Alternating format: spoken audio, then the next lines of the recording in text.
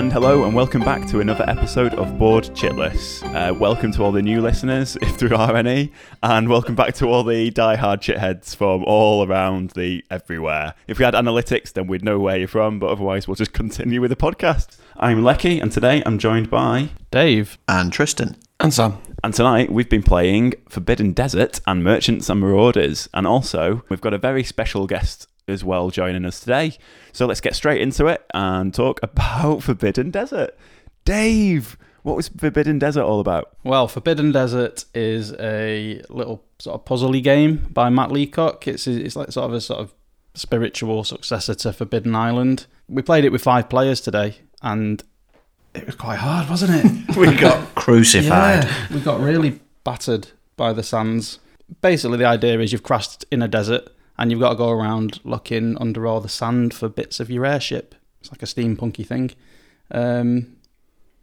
What else could you say about Forbidden Desert? It's a co-op adventure game. Oh, the basics. Yeah, we could do that. We could go that route. It's a co-op adventure game where you lose if you play with too many people. So essentially, you've just got to go around a set of tiles, clearing sand and trying to discover where the different parts of is an old Da Vinci style airship to help get you out of it. It's like fighting a phoenix, but without Pierce Brosnan. It's exactly that. It's exactly that, yeah. Basically, you play as a collection of hero adventurers who all have different skills. It's quite a simple to play game because you can only do 4 actions on your go. So it's just moving to another tile and clearing sand from that tile or exploring it to try and find hidden treasures in the desert that will help you escape sandstorms or burning sun or jetpack around the desert looking for parts of the ship that you're going to fly away in. So it's almost like a reverse Forbidden Island, isn't it? Because in Forbidden Island, you're trying to escape this sinking island, whereas in Forbidden Desert, the sandstorms are stacking up and you have to sort of fight your way out of those. It's plays quite quickly. The art, I think, what do you think of the art compared to Forbidden Island? Funnily enough, I've not thought that much about the art compared to Forbidden Island. Even though it's very much drier, quite literally, there's less water in it. There's a lot more like yellows and blues as opposed to just being like greens and blues. Thematically, it works, and it does feel very different. I don't know what I'm talking about now. I think, to be honest, for me personally, I think the art is prettier in Forbidden Island, and I actually prefer the theme of Forbidden Island because of that. But I think the mechanics are better implemented in Forbidden Desert. They're a bit neater, a bit slicker. You have a bit more control over what you're doing, and it has these treasure cards that you can collect, which add like cool elements that you don't really get in Forbidden Island, which is another co-op survival game where you're hunting for treasures and trying to escape like a trapped place. But yeah, both short playing co-op adventure games. Sam, any thoughts? I think Forbidden Desert is just a little bit more complex. It seems to have a few more moving parts, but other than that, they are both kind of interchangeable to a degree, I feel. You could put either one on the table and it wouldn't really make a difference. I don't feel strongly either way for either one of them. I do think the artwork, the tiles and everything for Forbidden Island is a lot prettier. It feels more life, but that's in the theme itself. Yeah, I suppose the main draw for this game over Forbidden Island would be that the tiles move around each turn. So in Forbidden Island, every time the waters rise, obviously you get to work out where water is, and you add more on top, and then occasionally parts of the island disappear. With Forbidden Desert, it kind of mimics a sandstorm, so sand comes in, and then the tiles will move vertically or horizontally if they can, which kind of distorts where certain unexplored areas might be and just kind of like mix it up a little bit. I suppose which adds an interesting dynamic to the gameplay. We've not really played much of Forbidden Island after we started playing Forbidden Desert. I think we've played 1 or 2 games, but not so much that I've really noticed a huge difference, like you're saying, really. What do you think on that, Dave? I'd prefer to play Desert. I'd prefer to play Forbidden Island. I don't think it's necessarily a better game, but I think for what it is, I just think it works better. Forbidden Desert, I really like the treasure finding mechanic where it sort of points where it is. You don't really get that in Forbidden island, you just flip the card, right? You know in advance, don't you, where it is, because there's 2 options and you can go ahead and get it from either place. Yeah, so I think that's much better implemented in Forbidden Desert. But everything else, I think I prefer Forbidden Island. The art definitely blows the art out of Forbidden Desert. Maybe not out of the water, but it's much more varied. Is that because it's so dry? Yes. Terrible. Excellent recycling of a much better delivered joke from earlier in the podcast, I feel. Just prefer it. But we haven't played Forbidden Island as much since we've been playing this. But I would like to. Maybe we mix it up next time. Yeah. They're both short playing games, though, and the advantage is you can squeeze one in at the start of a session, and it's not going to take more than 45 minutes, really, to batter through and just get that sort of cool thematic co-op experience. But what do we think of the game in like its entirety, like in terms of complexity, playability? Is it the kind of thing that we play as a group, really? It's sort of like it's an intro to the night, isn't it? But I don't think it's one that necessarily... Yeah, it's a good intro to the night, and it's a great one to play with kids. I don't think it's too much to pick up, too much to learn. It's not too complicated. I feel like it's not a pared down version of Thunderbirds, but there's not as much going on as with Thunderbirds, which sometimes can drag on a little bit. So it's almost like, if you've got some younger children and you've got a bit of time to kill before tea or just after tea before they've got to do their homework or whatever, then yeah, you can probably fit this one in a lot more easily than you could with Thunderbirds. Very accessible from the game mechanics, definitely, because it's really easy to pick up and just get involved, and I think non-gamers can pick this up quite easily and just get through an adventure really quick.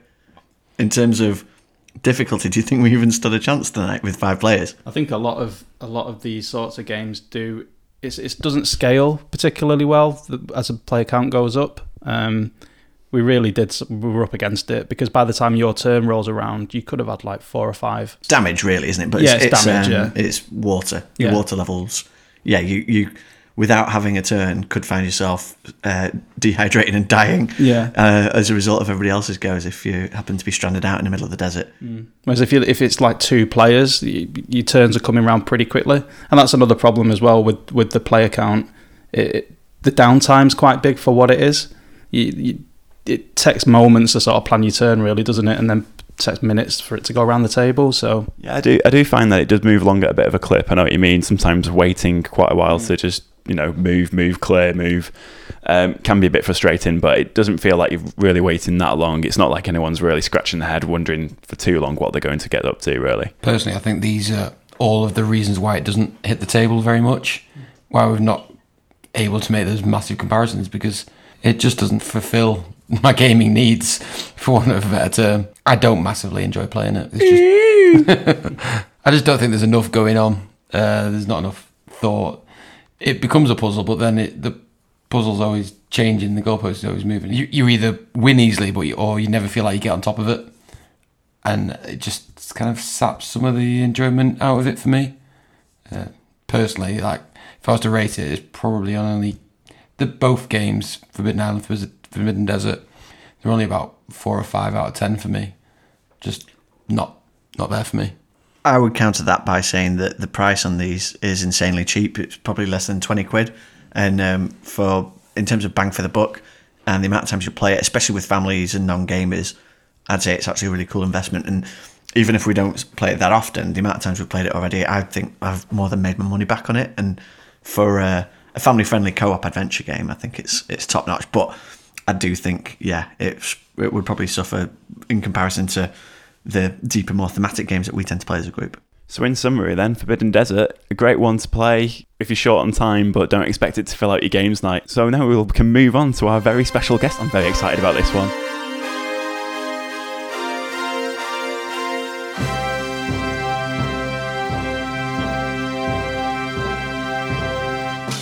Okay, so tonight on Board Chitless, we have Mark Chaplin.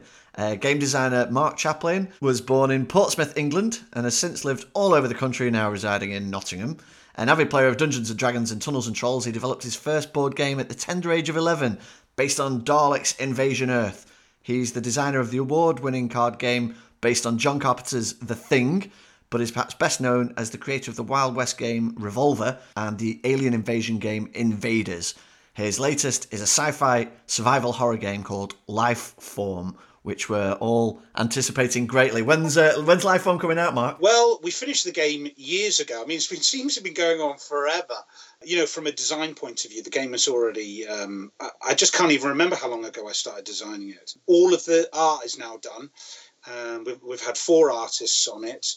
The board is 99.5, say, % complete. We've just got, say, the last round of people playtesting on the near finished board, but the board's the main thing, and it's taken forever to get right. You know, the style of it. You know, how do you just do like a cutaway of a starship? You know, or do you have it every room individually painted? You know, with shadow, or do you go for a cleaner design? Now that that's virtually nailed, the rest of it will fall into place. The cards are nearly all done, so we're nearly there. Sorry, it was rude of me to jump in and just ask you that, Mark. That question was born from a personal desire. I have to play the game as soon as possible. But could you give us an elevator pitch, like overview of what is Lifeform? What's it going to be? The elevator pitch. It's an intergalactic horror that fights against the ill-equipped and not superpowered or prepared mining crew of a starship. One player plays the alien and the renegade android that goes amok, and the other players all form the crew of the starship.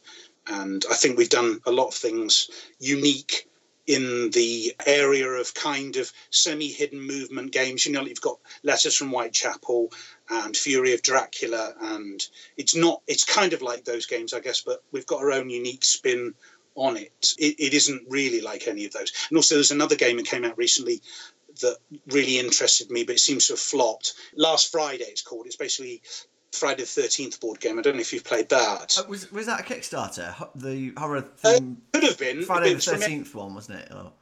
Yeah, I got it. And it was one of those things we think, oh shit, they've... before ours comes out, they might have hit on some of the elements, but they hadn't. Nobody has. So I'm like, yes, thank God, another year's gone by and no one has like cloned it or somehow. You'd think, why has nobody done a game like that? But it was incredibly difficult to get right, actually. I think we do enough unique aspects to it that people might get a kick out of it, and it plays really quick. If about an hour to an hour and a half is pretty fast. Definitely within an hour and a half, and that's for 4 players. So it doesn't play. You could, I guess. We're still thinking about how you could maybe do 5 or 6 players, but it won't. For when it's released, it'll only do 2 to 4.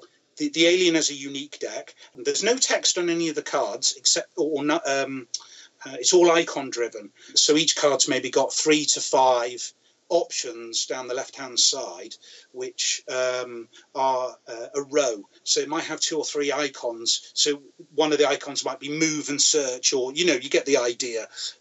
Another card might have a survival icon, or a flamethrower, or a shot prod, or something like that. So each card has got a number of different actions that you can do, because you've got to collect resources before you can leave the starship.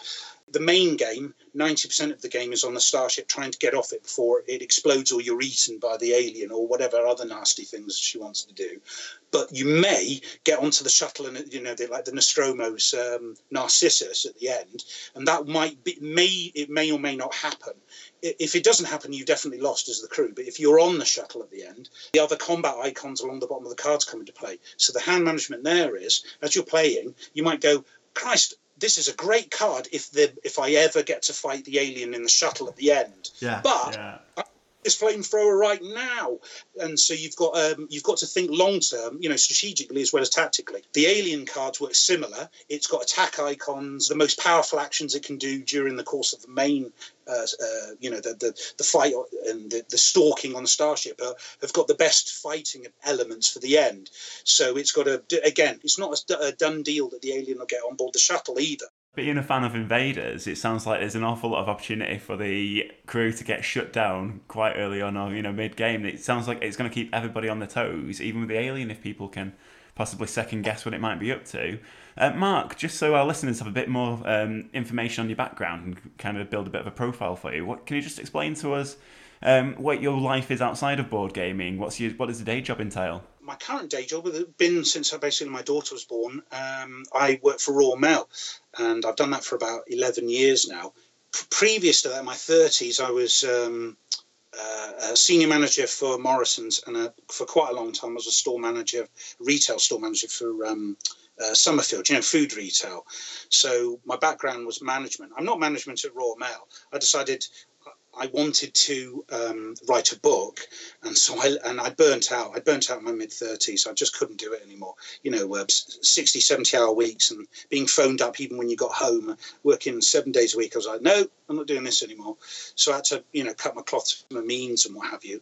And I did write a book. I wrote 2 books. Didn't get anywhere with either of them, but it just shows I've always had like a creative bent, and that's basically where it brought me to now. The great thing about Royal Mail is you finish early, and you're, there's an awful lot of time where you can be thinking about board game design or listening to podcasts or whatever you wish to do. So worked out, and also I get to spend a lot more time with my daughter, because I don't do like a 9 till 5 job. I start before anybody else gets up, and you're home by 2 o'clock. On the subject of this creative bent and writing, what led you to board game design then? How did that all come about? As you'd already read at the beginning, I was primarily a role player. We were really into Games Workshop, because that was the only place designing the kind of games that we liked, like Blood Royale and Space Hack and what have you, before Games Workshop turned a corner and Ian Livingstone and Steve Jackson left.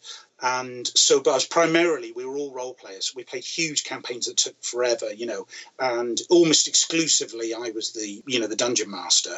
I never was really that satisfied with other people's adventures, or I just preferred, maybe it was less that, it was more I just preferred creating the adventures. After I'd written my first book, I had an idea in my head, hey, I could do a really interesting siege card game I had in my head, involving the characters and that from my book. I just thought it would be a cool thing to do, and I thought I'd always I've got a book in me, so I wrote 2, and then I thought I think I've got a game in me, but then I didn't get around to doing it, and then we got into playing a lot of we went from role playing to board gaming, and I moved to Nottingham, and we had like a new phase of getting in, a new blush of board games and Knizia games, and the group in Beeston, Nottingham, that I started playing with, one of the guys there, he said, he just said, he's that type of guy, he's very spontaneous. He said to everybody one evening as I came in and we had whatever game we were going to play, he said, oh, by the way, I've got an announcement. Or Mark has. I said, have I? He goes, yeah, you're designing a game, we're going to help you play test it. Well, that wasn't anything that had been discussed, he just said it off the top of his head. But once he'd said it, I thought, actually, that's a pretty cool idea. He was just, and I did that. And that game ended up being Invaders, actually. So like sometimes when people get their first book published, it's actually the one they wrote third or something. Revolver was I designed later on. Invaders was the first game that I designed, proper design, I guess. So though it's changed a hell of a lot since when it started, but that's what you get from publisher involvement. Well, that's what happened with Revolver, isn't it? Revolver came from Aliens, which is where I first got into your game designs. The Aliens, this time it's war card game, and obviously that had to be rejigged, I guess, by the publisher because of the IP, right? So that's where the Wild West theme came in.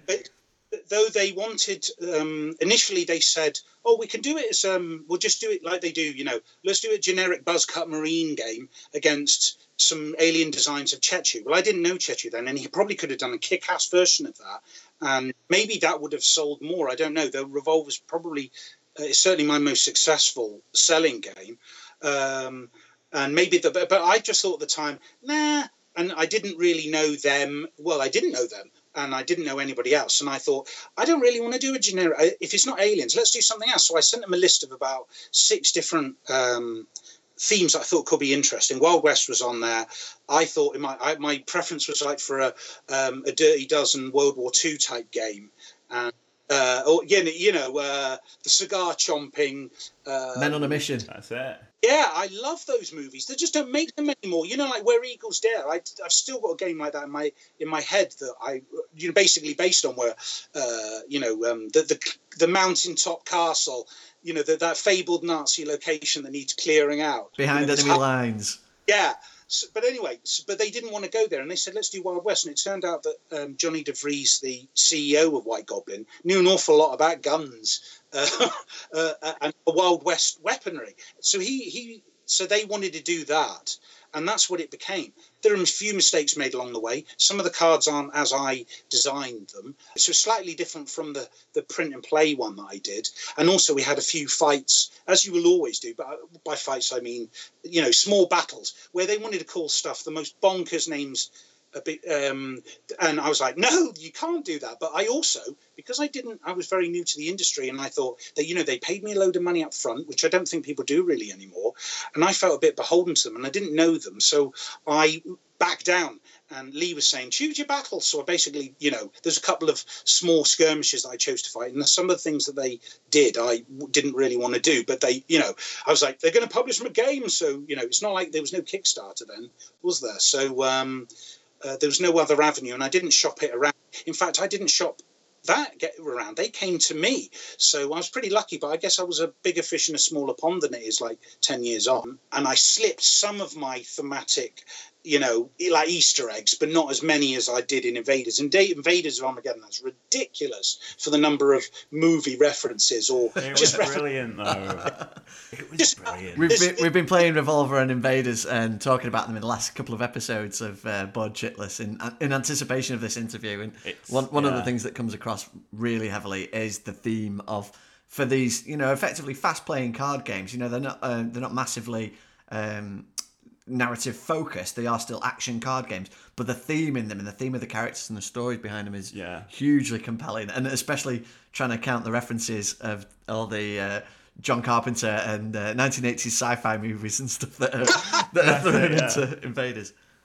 I mean, obviously that's by design, but Johnny and co from White Goblin, they tend to pull back from that. They're not so keen on, or maybe they just didn't understand it. Like they really didn't want to call the extra, like health token True Grit. I was like, that was one of the things from the beginning. They wanted to call it Regenerate. I was like, are you kidding? They're not trolls. Regenerating cowboys. I know, but that's a language thing, I guess. But they were like, no, I want to do this anyway. But it came out pretty good in the end. And also one of the things that they changed, and especially with Revolver 2, they said, we can only afford for so many pieces of art. And I'm sure this happens a lot with published games. And they said, but you've got too many card types. So some of it, you basically have to take out. This is after all the playtesting's been done, remember? So you then end up like, in the initial Revolver, there's something like 10 or 12 sheriff deputies, isn't there? And there was a lot more like subgroups in Revolver 2, but some of them had to go because they wouldn't pay for individual art. I mean, that's fine because they've got to make a profit. There's no point in making a game, but you do end up with a design that isn't quite as we lost some really cool things with Revolver 2, but loads of other really cool things got in, and eventually I bullied them into doing the little mini expansion for Revolver 2, and that's got some fun things in it. Quite proud of that. I don't know what the impact of that is. It came out so late after the game, everybody's forgotten about it, but kudos to White Goblin that they release expansions of games nobody even remembers. So that's I think that Sorry, I was just going to say, these discussions and concessions that you had to make with White Goblin, and certainly the language differences, did that feed into your development of Lifeform as language free? Because you were talking before about it being heavily icon-based, without text on the cards and stuff. So is this something that's come about with dealing with an international publisher and an international audience? I can't really say 100% there. The objective, the secret objective cards in Lifeform, they've got text on, and one of the publishers has already said, well, I think you should do that replace all that with icons. It'd be ridiculous. It'd be one of those games with 20 icons in each card, and you'd need a crib sheet just to read what the card did. And I said, also, if there's no art on some particular cards, the only theme injection you're going to get is from the title of the card, and maybe there's some little description on it. So I've not backed down from that. It seems that you're hugely influenced thematically by sci-fi. I was wondering, mechanically, is there any game designers that you're following with Revolver and with Invaders and with Lifeform coming up? Yeah, I suppose the people I most admire, modern ones, I guess, would be, I can't remember how to pronounce his name, Corey Kaniska, is it? Corey K. Yeah. From Fantasy Flight. The only game I think he's designed, I've not played all his games, but I really like some of them. I like the first edition Mansions of Madness. I like Star Wars Rebellion. yes, it's the theme, but what the sort of grander designs, especially Mansions of Madness, it's like I mean, you can see why they'd replace it with an app, but there's a lot of spinning plates with it. But the one game I think is perfect that he's been involved in, or almost perfect, as good as you're going to get for a blast, is Star Wars Destiny, the new dice game. I don't know if you've played it. The only problem with it is it's collectible, which obviously puts a lot of people off. But if you can get past that, and you know your pool, like if you played Magic with friends, if no one's got a vast collection compared to everybody else, you can have some fairly. The game's fantastic. It really is. So there's him. Obviously, Reiner, the Good Doctor. Some of my favourite games are of his. I really like, even though you would think they wouldn't be games that I should like, if you know what I mean, because I'm more thematic oriented, I guess. I really like Tigris and Euphrates and Lord of the Ring Confrontation. A lot of Reiner games, even some of his card games, you know, like Knights of Charlemagne and what have you. Who else do I like? There's some people, it's just one design, like Stefan Feld. He's done a card game, Roma and Roma 2, basically just different iterations of the same game. It is fantastic two-player card game. A bit like Invaders, I guess, in that it's like a knife fight in a phone booth type game, and you really have to hammer it. It's not like one of those games you sit there and you're just like punching each other in the face for 20 minutes each. But some of his other games I played, like Trajan, I really admired like the Mancala action mechanism, but the games felt totally dull for me. Most of his other games actually, but for that game he hit me. Who else? Richard Borg, I think that's his name. You know, the Command and Colors guy. I really liked the Memoir 44 back in the day. More recently, the Napoleonics. Just I'm interested in. You know, that type of old artillery combined up, you know, ready, aim, fire, you know, it's quite a line of guns on the hill, that type of thing. I like pulpy, you know, colonial era as well. Who else? Are you just going to go through every game designer that's ever touched the medium now? Oh, yeah, there's loads of others, I guess. So, yeah, I'm probably doing that, aren't I? Like I said, I could talk all evening. Well, one of the things, I was going to say, Mark, we'll have to get you back on for another interview. We'll pick up with you another time. But I think tonight we've got time for one more question. Yeah. Go on, then. I was going to say, you brought us pretty much full circle, bringing it back to Fantasy Flight Games. And I was wondering, with Lifeform coming out, is there any sort of marketing tactics that you might be following Fantasy Flight with? Or are you just going to kind of do your own thing with trying to get that out to the people? I honestly don't know. I'm open to suggestions, actually. Clearly what I've done so far hasn't worked because it hasn't been published yet. I'm like the slowest project manager on anything. Would you consider Kickstarter, Mark?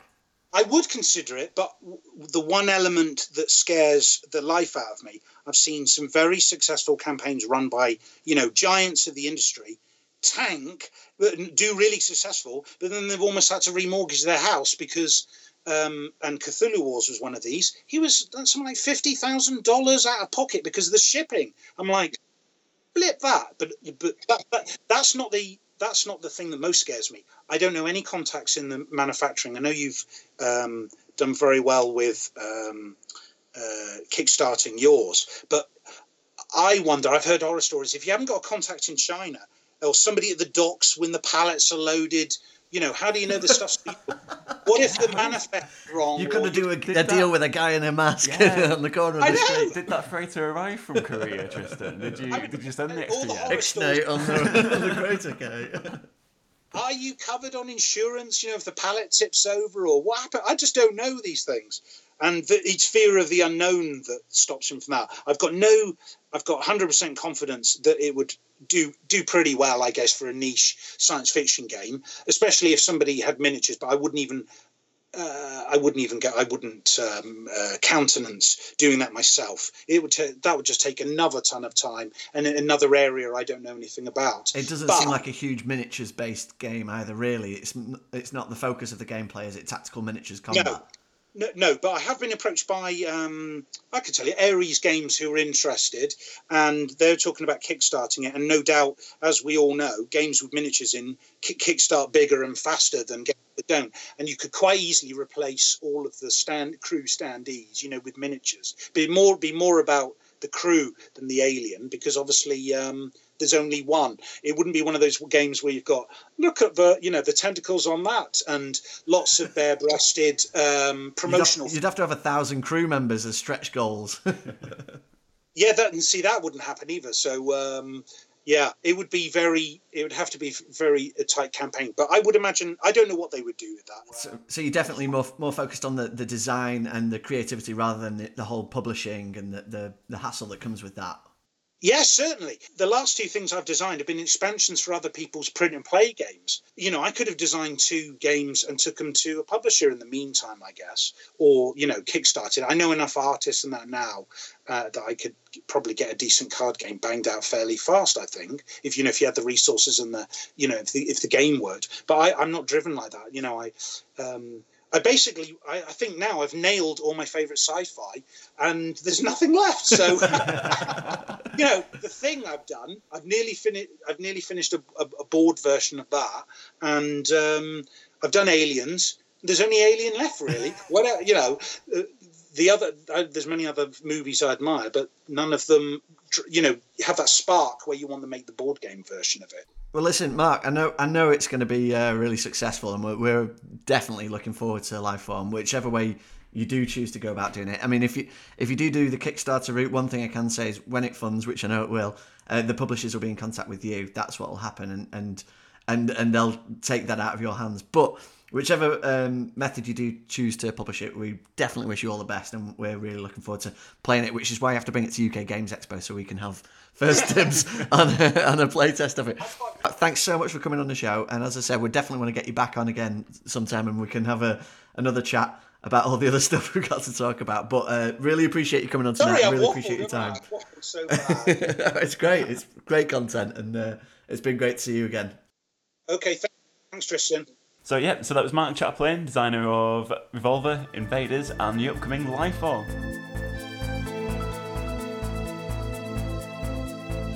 We're moving on to the second game of the evening, which was Merchants and Marauders, and to tell you a bit more about that, it's Dave! Hi! Merchants and Marauders is a game about pirates and merchants and marauders and pirates. It's about pirates mostly. You're moving around the map of the Caribbean, and you are either trading or you are attacking merchant ships and taking their stuff and then selling that. If you've played any sort of trading game before, it's pretty similar. It's pick up and deliver with some combat thrown in. There's some really nice mechanics with the boarding merchant ships. And then the combat's dice based, so that's fairly sort of luck intensive, but really good game. Yeah, I can agree with that assessment of the look intensivity by getting all the luck in the first few turns and running away with the game. It was amazing. I think we should get a copy of this for everybody that we know, and so we can play it all the time. What I really liked about this game is that the winning. I think factor, you might still be G'd up on that I wing. think a little bit. I've still got the adrenaline rush. But each tile, so the board is broken down into like tiles or segments, for want of a better word, and they've each got a port on there apart from one, and then they've all got a merchant ship which you can seek out and destroy if you wish to. So what I found was dead nice was that one person can be playing a really effective pick up and deliver game, and the other person can just be going nuts with the piracy, which is what I did. And you could never actually directly interact with each other throughout the entire game, but one of you could just kind of peek the win from the other player. Apart from the mass brawl at the end of the game, The inevitable brawling. There is Battle direct. Royale. Yeah, there is direct contact. You can attack each other and take out each other's players, but it just wasn't happening much.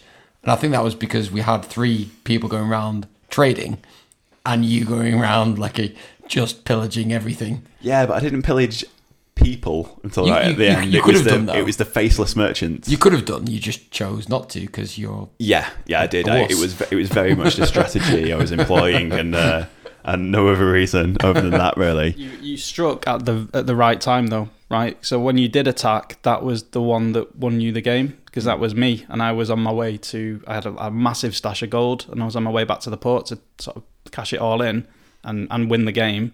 And Lecky just came and took everything from me. What did you learn from that, Dave? I learned to stash your gold Well, stash your gold earlier, and then Stash some gold. don't put all your eggs in one basket, and just stay away from Lecky. Really, just whatever game you're playing, just don't talk to him. Don't make eye contact. It's not just for games that. Just stay away from Lecky. Because when he goes, he really does go for the throat. Interestingly, this is exactly how I lost last time to you, Dave. Oh well, we don't talk about that.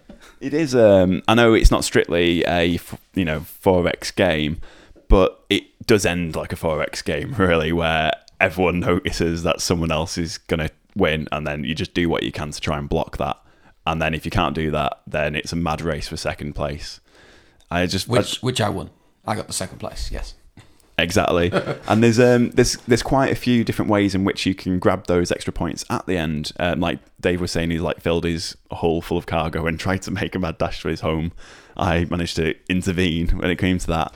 And then Sam, you were playing a bit of a double game, weren't you, where you were basically trading most of the time, but then a few bits of combat kind of kept you in it.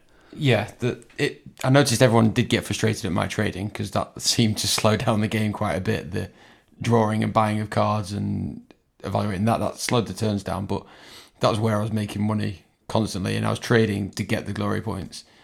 Got to the last turn, you'd just rocked up into your port with all your money, so I couldn't stop you from winning at that stage, but I was able to then take out Tristan just to steal the last bit of money, which because I didn't have any at that point, so you didn't steal any money off me. I would have done if you had it. But because I was in my home area at that time, I was able to go straight to the port, bank my money, and that put me right up to within that grasping distance of that first place.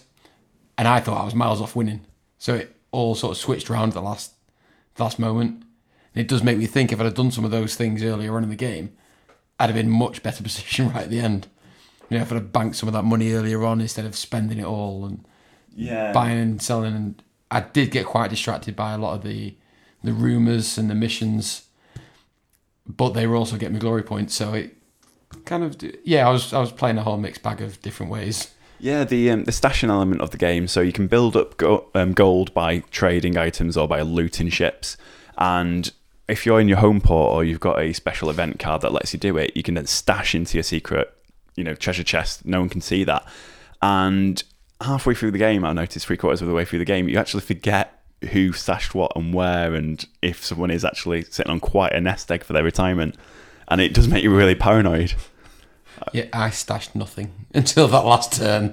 I stashed nothing at all. I tried to, and what do we think of the mechanics of the game, and how well do they implement the theme of being privates and privateers? Sorry, merchants and marauders. I think that a lot of the mechanics are quite seamless. They work well thematically. They're all ingrained straight in there. You're going to ports and you're selling, you're buying, you're repairing your ship. The combat can be a little bit confusing. You have dice rolls, but then you ignore them unless you have another specific dice roll that came out well, and then you ignore that because you have to roll the dice again. And at some points, you really wonder what happened and why didn't I just buy some grain. But other than a few confusing moments where you're trying to learn roughly what's going on, it does all move quite fluidly, and there's not too much point when you've got to consult the rule book in too much depth. What do you guys think? Apart from the odd refresher for a couple of rules, we didn't really have to go back to the rule book, and the player cards covered almost everything in the game. I looked at that for every move I made, and it had almost every eventuality covered off on there. But yeah, in terms of mechanics, I like them. I think they do work thematically, even down to when you sell your goods, you can't buy the same goods that is in demand at a location. So it stops you from then being able to sell them straight away. You've got to then move on to sell them. And thematically, that's the market there, the port, trying to buy in those goods so they won't sell them to you. They've gotten on to sell, and I quite like that, the way it works mechanically and thematically for that whole aspect. But yeah, the combat did feel a bit clunky. Let's not forget as well, you can commandeer navy ships. So you can't buy a man of war, but you can certainly steal one, which thematically is probably the best thing ever for a pirate game. So we've been singing this game's praises. Is there any cons for anybody? I noticed like the player lag, I think, was probably the biggest one for me. It's just waiting forever for anyone that Yeah. Anyone that does a port turn, then you might as well go to the chippy, get yourself a snack, or make a brew round for everybody, because you'll be waiting for a short while. If your destination is far enough away, you can potentially miss out on about 30 to 40 minutes of the game whilst you're just plodding across the map, making move actions, whilst everybody else is having exciting port actions. And God forbid there should be inclement weather, which we had about 4 turns in a row. Yeah. I really like the event cards for driving the narrative on a little bit and having pirate ships appear and cool stuff like that. But when it gets to the point where it's almost miss a turn mechanics of you can only move 2 spaces instead of 3, and 2 spaces doesn't get you very far at all. When that kind of thing kicks in, it can be a little bit frustrating. But even being the recipient or on the receiving end of a lot of the negative effects of those weather cards myself, I still find that I'm invested in what other people are doing if they are fighting and stuff and raiding merchant ships and things like that. I do think it's it keeps you in the game. And like Sam was saying at the end there, it almost seemed like there was everything to play for. And if we'd have raided Lecky on time, if I'd managed to scout you out, maybe things could have gone differently. If I'd fought Sam and defeated him, maybe things could have gone differently. And I'm sure Dave's thinking the same thing. If he'd have got to port before you managed to raid him, we were all still in the game, I think, at that point, potentially. But you ran away with it fair and square, which I think that's the hallmark of a good game. That none of us truly felt like, that was completely hopeless from the outset. Yeah, and the sheer fact that we can pick over those last 2 or 3 turns, for quite a while, look at exactly where it went wrong for us, where it went right for us. What if something else could have happened instead of it working out the way it did? Shows how easy it is to learn the game as well, rather than us just saying, oh, look, this happened and one of us has won the game because, I don't know, but thank God it's over. It really shows that you can pick the game up and really run with it quite quickly, really. So it's our second time I've played it. Played it 3, but I mean, we did take a little bit to get going tonight. But once we were going, apart from Sam, we were sort of flying through. But Sam was doing a lot of port stuff. Mechanically, I think it's mostly good. There's a couple of bits I'm a bit underwhelmed by. The missions, I don't really think I've never seen a mission and thought, oh, I need to go and get that. I think in previous games I might have grabbed the mission if I was in the vicinity, just sort of opportunity sort of thing. But they've not really done anything. I don't know if the expansion does anything to sort of remedy that. Rumours as well, a little bit underwhelming. I think we all sort of played one rumour maybe. Yeah, the rumours and the missions seem to me more of something that you'd pick up and just hold in your back pocket in case you could pick up some easy gold with it, rather than you're going to set out to try and do those to win the game as an early strategy. About you guys, did you pick up anything that seemed quite achievable? I do think there seems to be an assumption that because you need 10 points to win, and you can have up to 5 of that from gold. So there's an assumption that you're going to get those 5 points from having 50 gold. So with that in mind, the other 5 points are really quite important. So if you do only get one rumour or one mission, that's, it's a significant step forward towards your goal. So I don't mind that too much, but I did think as well, like Dave said, that if there's a mission that's a little bit too far away or even too complex, compared to the steps that you need to achieve to complete it, then you're just like, oh, screw that, forget that. I'll just carry on tootling around. I do think the game rewards strategic play, not just tactical. So most of the time I find myself in games like this sort of responding to my current situation and trying to find what's the best opportunity play. Whereas I do think if you set out and go, right, I'm a trader, I'm going to really go for the ports where I can maximise my sales, try and duck out of the way of the pirates and any other aggressive players, and stick to that strategy, or like you go and raid the hell out of everybody, then you're more rewarded. Whereas I was sort of hovering between the two and not really making my mind up one way or the other. And I do feel like the game punished me accordingly for that kind of play, which I think is fair enough. If you are developing, it's like a 180-minute game, so you do need to be in with a strategy from the outset, which I think is good, and I think it's clever design. I just didn't have a strategy. That's what I'm saying. I didn't have one either, but I think I should have. Yeah, to counterpoint the whole, having a solid strategy, my captain was very much geared up with strong leadership, strong seamanship to go out and pirate the hell out of the seas. And I think I'd struggle to identify what a good captain for trading would look like. And I'd probably after this success, take the wrong captain into the wrong sort of tactic, and then learn from those mistakes. So I think for new players to the game, it might take a few playthroughs before you really kind of picked up on which captains worked best with which boats and how to really maximise the buffs that you get from them, really. But it's a very, very small, nitpicky sort of thing to pick out for the game, because I think the rest of it works so beautifully. Yeah, I think my captain was probably a pretty solid trader. He had extra cargo space, so he could haul extra stuff. Not that it helped.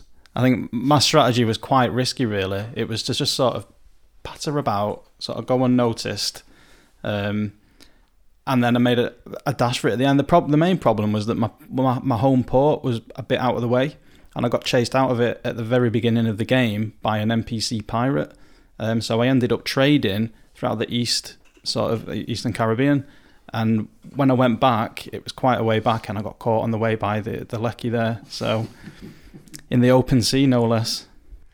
There's so much that we could talk about with this game. Unfortunately, we just don't have the time for it.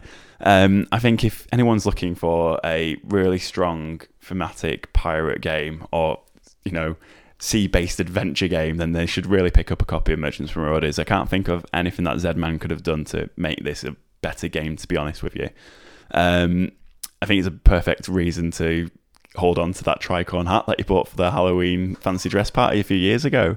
Apparently the expansion makes it miles better. So, Tristan? Mind blown. It's not available anywhere in the UK. Forget it then.